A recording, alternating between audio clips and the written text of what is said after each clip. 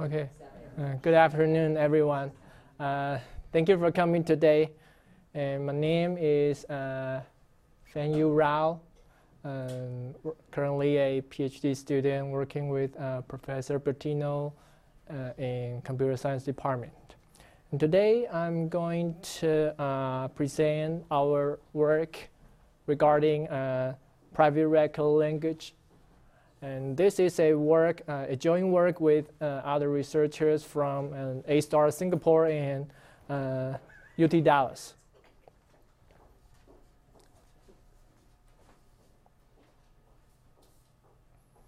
Yeah. So here today, the outline of my talk today will be like the following. Like at the very beginning, like I will give the definition of the problem we are going to solve, which is private record linkage. And I will also introduce to you some of the background techniques we are using to construct our solution. Then I will briefly introduce a very closely related work which does not satisfy all the privacy requirement. Finally, I will provide you with a novel framework for a private record linkage. Also give the corresponding experimental results to demonstrate the efficiency and effectiveness of this framework. And so here. So at the very beginning, I would like to say what is like private record linkage. Actually, private record linkage is a technique allowing multiple parties to identify individuals corresponding to the same entity in the real world, or individuals with very similar attribute values. So here we assume that like each party has its own schema, and in our problem setting, we assume that there are only two parties involved, and we will use Alice and Bob to denote these two parties participating in the process. So these two parties will use, each having its own schema, will use their predefined linking attributes to find out those records they have very similar attribute values. For example, here these two parties would like to use age, weight, relationship, and occupation to find out the individual with very similar attribute values. And here we also consider each record in the database as a d-dimensional point. So how do we consider two records match each other? One of possible rules we can come up with is the following. We can actually use the weighted squared Euclidean distance to measure the similarity or dissimilarity between any two records. And we say these two records match each other if their weighted square Euclidean distance is upper bounded by a predefined threshold theta. And here, say Wi would be like the weight for the ith attribute. Theta would be the threshold predefined by both parties.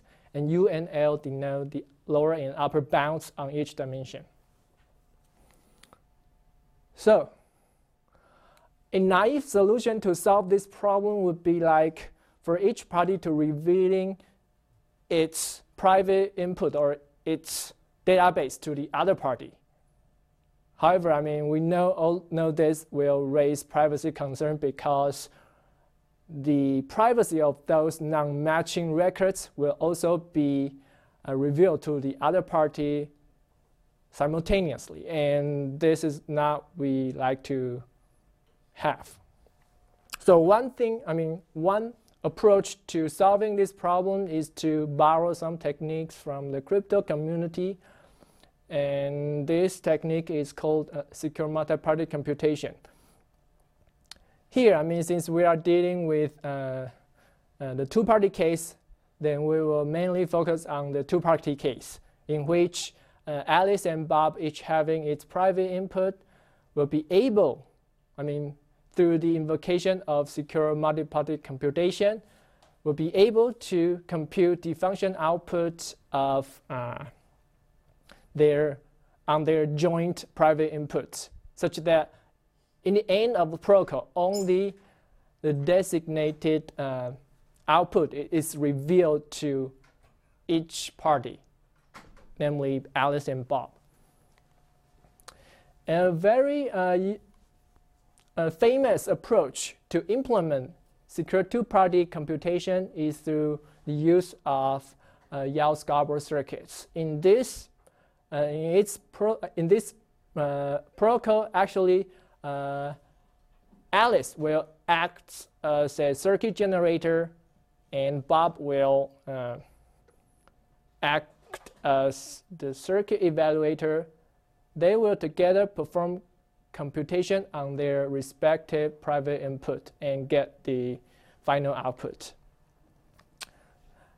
This approach can be proved to be secure, but unfortunately, the cost of this kind of approach is prohibitively high. To make this clear, like we give some concrete numbers. Here, actually, according to our experiment, the matching of two data sets, each having only 6,000 records with 5 attributes, it would take 40 days to finish the comparison on a pair of i7 CPU. So we really need to, some approach to eliminate or obviate some unnecessary secure comparison between records.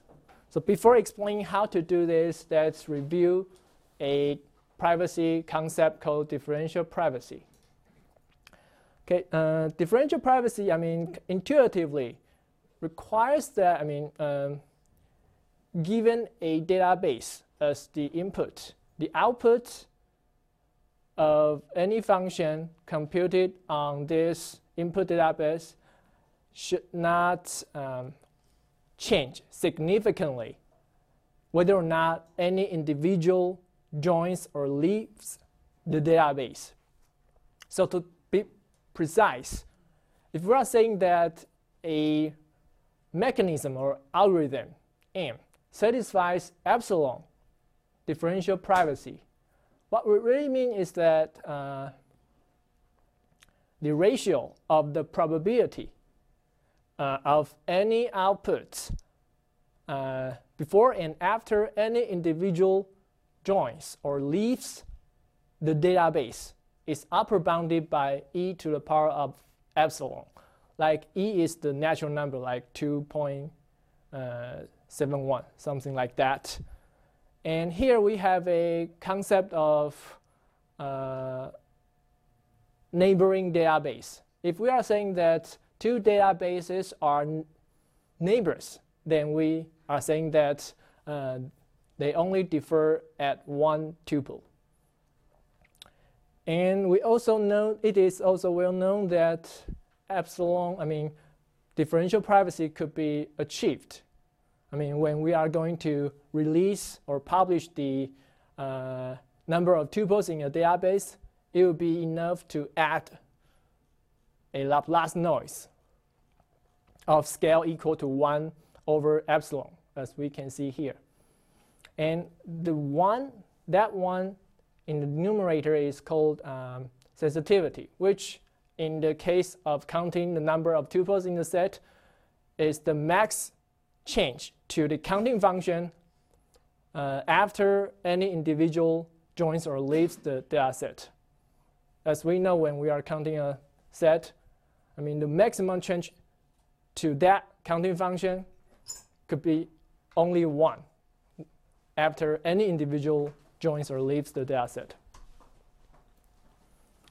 And differential privacy also has the nice property of composability, which means the output of a mechanism satisfying epsilon 1 differential privacy, if we use this output and feed this output into another mechanism which alone satisfies epsilon 2 differential privacy, if we are doing things like this, then at the end, the output O will satisfy epsilon differential privacy as a whole, where that epsilon would be the sum of those epsilon I, for I from 1 to 3. I mean, this is just a nice property of differential privacy. So next, let's take a look at a very closely related work which tries to address the efficiency issue I mentioned earlier. This is a work published in 2010 in a very famous database conference. So in their work, what they propose is for both parties to first partition their data space into disjoint subsets. And they will also publish the information of those bounding boxes as well as the noisy number of tuples for each subset, disjoint subset. So how to produce the noisy number of subsets for each subset? Like, to do this, actually, each party has to draw a random number from that specified Laplace distribution to and then add that noise to the true count for each subset. For example, Alice here she draws a random number from that distribution, and that random number happens to be -1. If that is the case, then Alice will have to randomly suppress one record from her data set. Say we take a look at the leftmost subset, C11. Alice, in this case, will randomly suppress X3, which is one of her records in that subset. We note that this record will not participate in the secure comparison later on. And if that noise used to perturb the size of a subset is positive, then Alice will have to generate one fake record to participate in the secure comparison later on. It can be seen that with the information of those bounding boxes, because the information of those bounding boxes are actually revealed to the other party in the clear. That is to say, unnecessary secure comparison could be avoided. For example, Alice here would know that her record X1 does not have to be compared with any record residing in Bob's subset C22 because they are actually far away. And that's also the reason why the efficiency could be improved somehow, because we actually could avoid some expensive secure comparison by revealing the bounding box information. So in the second step, they will just carry out the secure matching and find out what is their records in common. So, but actually there is a very subtle problem within this approach, which I might not have time to explain today, but in summary, actually we have proved that if, both pieces of information are revealed, then differential privacy could not hold in the end.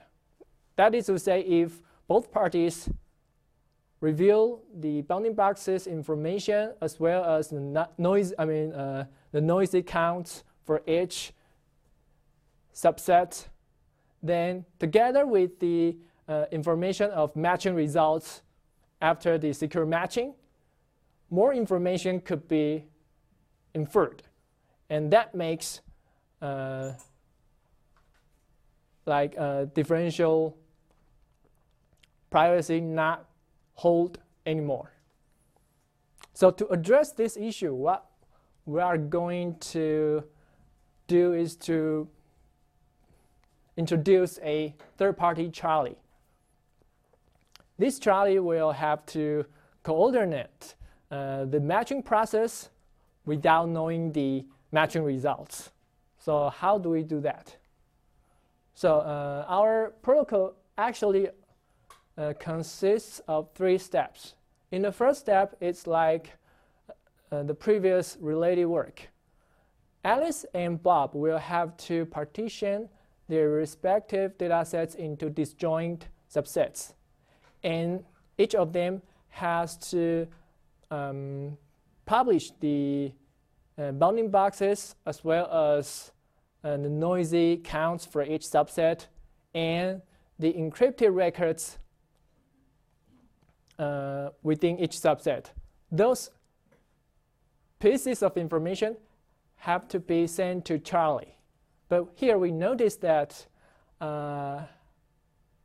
Bob here will not see Alice's bounding box information, nor does Bob, meaning that Bob does not know Alice's bounding box information either. And in the second step, Charlie will have to coordinate the matching process because Charlie is able to see those bounding boxes in the clear, and Charlie will know that records from C1 might have potentially matching records in C2. So after performing distance preserving randomization on the encrypted records in these 2 subsets, Charlie will have to return those randomized encrypted records back to Alice and Bob. In the third step, Alice and Bob will jointly perform secure matching protocol without the matching result being known to Charlie. So what we have achieved is that in the end of protocol, the matching results are not known to Charlie, while in the first step, like the bounding boxes information, Alice's bounding box are not known to Bob, and Bob's bounding boxes are not known to Alice either. So in this setting, we actually avoid the inference attack, which happened in the previous related work. So here we emphasize that Charlie has to randomize the encryption of records X and Y.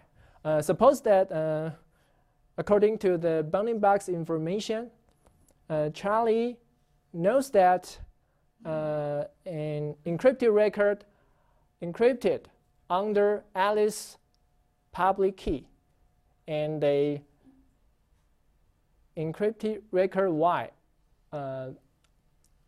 encrypted under Bob's public key might match. Charlie has to randomize this potentially matching ciphertexts. That is because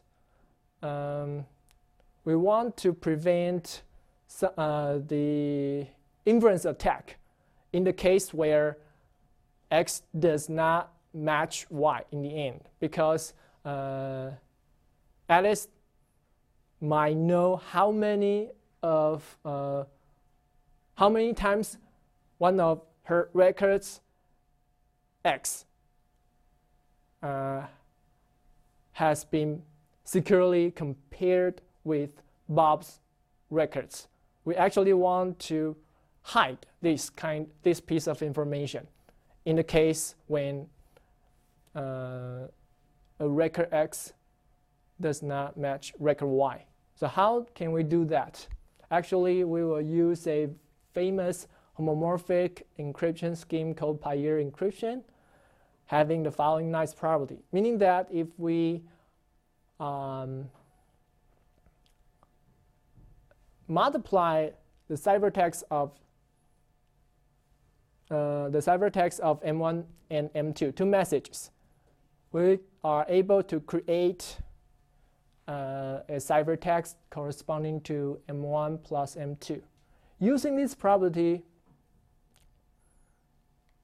Charlie is able to perform that distance preserving randomization. So recall that, suppose that record X is encrypted under Alice's public key, and record Y is encrypted under Bob's public key. Using the homomorphic property I have just described, Charlie can randomly select a random number for each dimension and create a pair of randomized records, X prime and Y prime, while preserving their relative distance. Here we can see X is a two-dimensional point and Y is a two-dimensional point. Charlie randomly select gamma 1 and gamma 2 and add these two numbers to the corresponding dimensions. And in the end, Charlie is able to create an encryption of X prime and an encryption of Y prime, encrypted under Alice and Bob's public key respectively. And here we can see that the distance between X and Y is actually preserved. And even Alice is able to decrypt that ciphertext corresponding to her record X. What she can see is only the random number, and so does Bob. So what we have seen is that Charlie is able to create an encrypted version of X prime and Y prime, such that the distance between X and Y is equal to the distance between X prime and Y prime, the randomized records. So what we are going to see next is that I would like to establish the fact that actually X prime matches Y prime will be true if and only if big delta is upper bounded by big theta. So recall that what is our definition of two records matching each other? Actually, it's the first inequality we can see in the first formula here. It can be easily seen that the first inequality is true if and only if big delta is upper bounded by big theta, where big delta is the squared weighted Euclidean sum of these two randomized records, and big theta is the square difference between upper and lower bounds multiplied by theta. So one solution for these two parties, Alice and Bob, to match the records is that Bob can jointly compute with Alice the encrypted big delta under Alice's public key and send this ciphertext back to Alice. since Alice has her own private key, so she can use her private key to decrypt this ciphertext and get delta. And Alice will know that whether or not this inequality holds. If this inequality holds, then she knows that, well, X and Y match each other. However, in the case of non-matching, this delta actually reveals sensitive information. At least it reveals Alice's record, the distance between these two randomized records. If we even want to hide this piece of information, what we have to do is for Bob to jointly compute an encryption of delta plus rho, encrypted under Alice's public key. Here we notice that rho is a much larger random number compared to delta, so that it can safely mask the true value of delta, the left-hand side of that inequality. So actually Alice here, he can get big delta plus rho, and Bob has big theta plus rho, where rho is only known to Bob. Now they are able to perform secure comparison without Alice knowing the distance between these two randomized records. That's how the secure matching is done. So below are the properties of our protocol. First, what we can guarantee is that for each pair of records being securely compared by these two parties, the decision rule we just mentioned at the very beginning is correctly computed. And the second guarantee we can provide is that at the end of the protocol, what Charlie sees remains limited to those bounding box information and the noisy count of subsets, nothing else, because the matching results are hidden from Charlie, only known to Alice and Bob. And the third guarantee we can provide is that at the end of the protocol, Alice and Bob only know the matching records plus the total number of secure comparison performed. That's the three properties we can guarantee. So we will also discuss how our protocol enables Alice and Bob to partition their data space.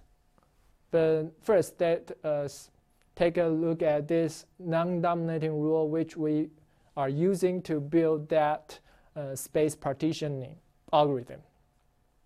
So recall that to satisfy epsilon x differential privacy, when we are going to publish the number of tuples in a set satisfying differential privacy,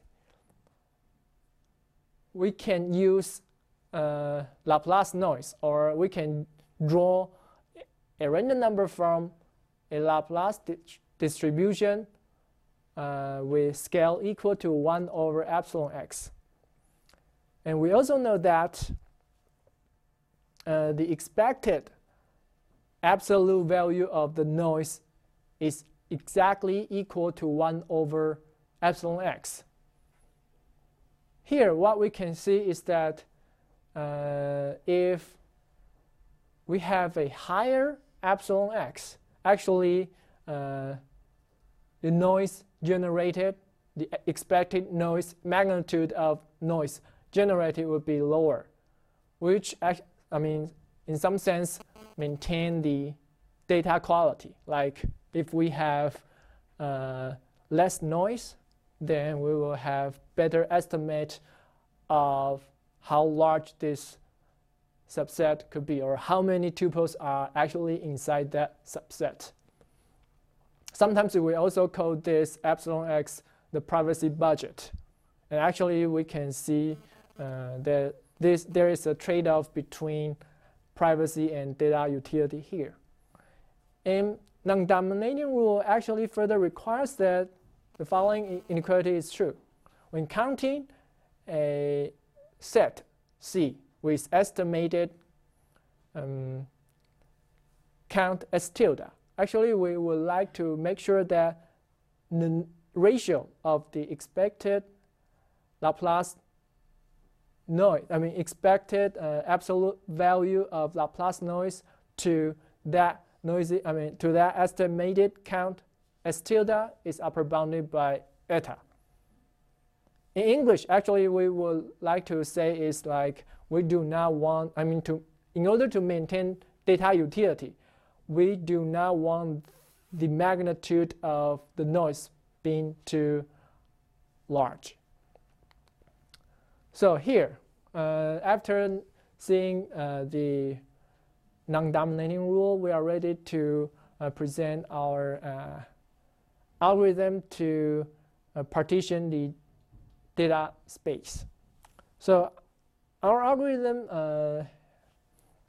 will start from the root and partition the data space recursively. Basically, we are going to build a search tree over the database. And our space partitioning algorithm consists of two stages, probing and populating. And given the total privacy budget eta, we will divide it into two parts. One half of that budget will be assigned in the first stage, and the other half will be assigned to the second stage. And we also assume that given a tree node being processed, we have already had the following three pieces of information regarding this tree node. First, the bounding box records, and the records inside that bounding box, and also the currently available probing budget, together with the noisy count S tilde. Our goal is to count the size of the two child nodes of that tree node C. So how to count this? How to count the two children of this tree node C? Actually, we have to make another assumption. We have in this paper, it's just a heuristic. We actually assume that two children of this tree node C contain approximately the same number of records, which is S tilde divided by 2. And now we will apply the non-dominating rule to compute how much privacy budget I should spend to count the number of records for each child of this tree node C, because we do not actually want to spend too much budget, in some sense. So let's take a look at how things work, how our algorithm works in the first stage, the probing stage. So suppose that we are processing a tree node with the estimated size equal to 29,000, and the current privacy budget is equal to 0.5. What we are going to do is to apply the non-dominating rule to see how much budget I should spend to count each of the child nodes for this currently tree node being processed. So according to the formula of non-dominating rule, it says to accurately count the number of records inside each of its child nodes, we should at least spend 0.07 of privacy budget to count each child node. And since right now we have the currently available budget is equal to 0.5, we are able, we have enough budget to do this. So we will split this tree node into 2 child nodes along the dimension of gender, say male or female. And we will use 0.07 to count each of the child node. What I meant is we will use 0.07 as the parameter to that Laplace noise Laplace distribution, and we will sample a noise from that distribution. And in this case, let's take a look at the left child node. Here we can see that in this case, for the left child node, the noise I have drawn is actually positive.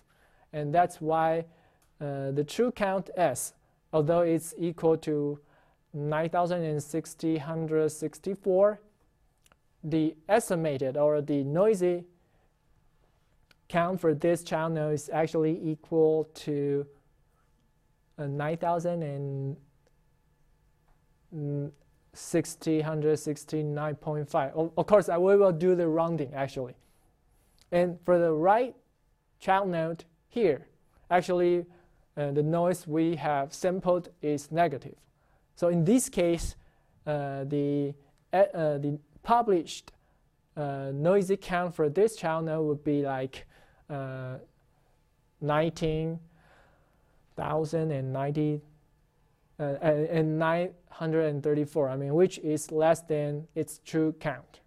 And also we have to subtract that 0.7 from the available privacy budget. So the available privacy budget for both the left and right child nodes would be 0.43 instead of 0.5 previously.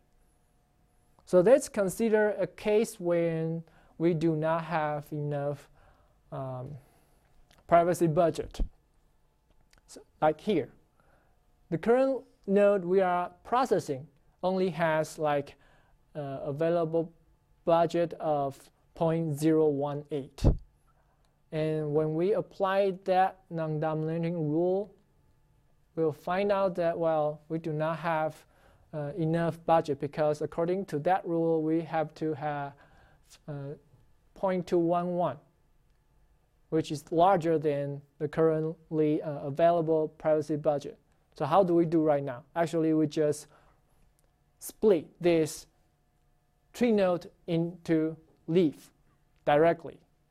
But another question raises, how many leaves should we grow? Actually, we need to make sure that we do not grow too many leaf nodes. Again, how many leaf nodes should we grow from this tree node currently being processed? We will again apply that non-dominating rule.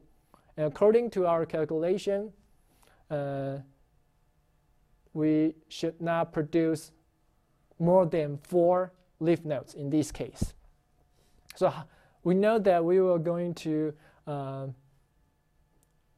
be going to split this current tree node into no more than 4 leaf nodes. What we will be doing would be use a uniform grid to partition the data space along each of the 2 chosen dimensions. And we will produce the following 4 subsets. And here, like S denotes the true number of records within that subset, and S tilde denotes the noisy number. Noisy number of records within that subset. Here is how we are going to how our algorithm works. So we also have some like experimental results, and according to that results, actually we found that actually our protocols are much better in terms of efficiency and effectiveness. So here is some results. First, the cost of that space partitioning algorithm is pretty low. Like if there are 6,000 records within each database, then the cost of partitioning is only 35 milliseconds. However, the cost of distance preserving randomization is pretty high. According to our results, like it will take Charlie at least 33 milliseconds to randomize one record pair.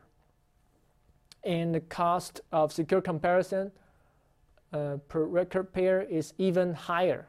Like it will take almost 0.1 second for Alice and Bob to securely compare their randomized records. However, we noticed that this kind of process could be highly parallelizable. For example, on the left-hand side, we can see that it will take around like 45 hours if we only have one pair of i7 CPUs.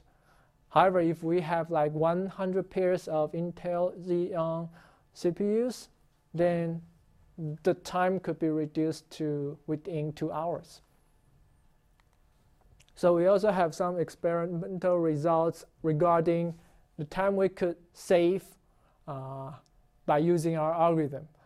We also compare our algorithm with other state-of-the-art schemes, which also, which is claimed to be satisfying differential privacy. So here, I would like to emphasize that here actually by using our algorithm, the time both parties will spend on the matching process will be around like 20 hours. However, when using the schemes provides, the space partitioning schemes provided by other two papers, it would take at least 70 hours for them to finish the linking process, which actually demonstrate the efficiency of the space partitioning algorithm I have just described. And also, our scheme also achieves high recall rate. It can be seen that given all possible dataset sizes and all possible privacy budgets ranging from 0.1 to 1.0, actually we could achieve the recall rate around 95%, which meaning that 95% of the matching record pairs could be retrieved after executing our proposed framework or protocol. Notice that why we will have missing tuples here, meaning that the recall is not 100%. That is because in order to satisfy differential privacy, the number of records will not, is not accurate. Recall that we actually have to sample a random number from the Laplace distribution, and if that random number sampled happens to be negative, we have to actually randomly suppress some records and prevent these records from participating in secure comparison later on. That actually result in a recall less than 100%. But anyway, according to our experiment, it can be seen that our algorithm, our space partitioning scheme is very effective. So here in this work, we actually provide a framework, a novel framework for private record matching, which is actually provably secure, and it's also efficient and effective. So for the future work, we plan to work on the matching of structured data like trees or graphs. Yeah, so here, this is my presentation today. Thank you for coming. And if you have any question, you can ask me right now. I know, the talk is a bit technical and might be also boring, but yeah, thank you for coming today. Anyway, thank you very much.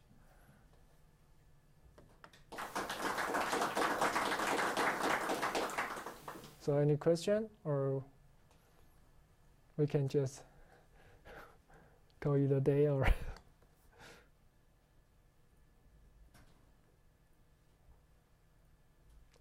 okay. So yeah, thank you for coming today.